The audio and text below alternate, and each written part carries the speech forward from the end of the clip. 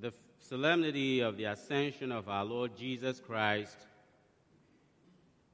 is the feast of the celebration of the total and perfect victory of Christ our Lord.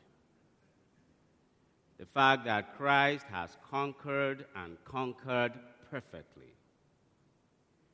It's a celebration of Christ's victory over pain and death.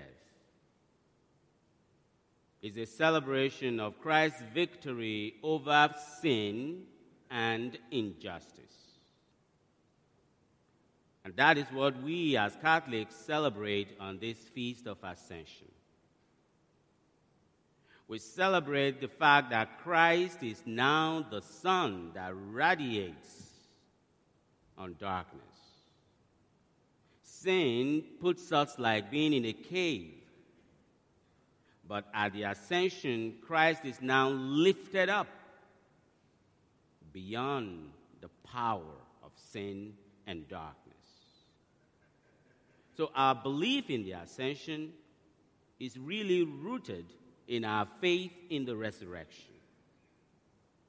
And as a matter of fact, the incarnation and the ascension are like corollaries. They go side by side.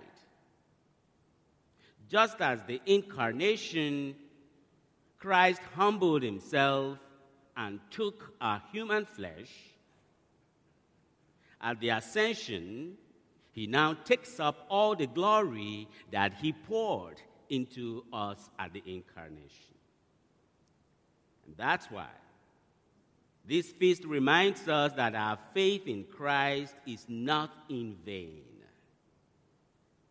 As he has gone ahead to prepare a place for us, we are now a people of hope. As Christians, we are a hopeful people. We are a people that do not allow ourselves to be held back by the pain of sin and death.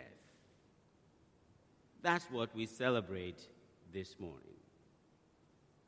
And so what we're going to keep asking the Lord to grant us this morning is to strengthen our faith, to continue to look towards heaven, because heaven is our destination. We are a heavenly people. We're here temporarily, but while we're here, we'll continue to ask the Lord to strengthen our faith in hope, in love, and in charity. Amen.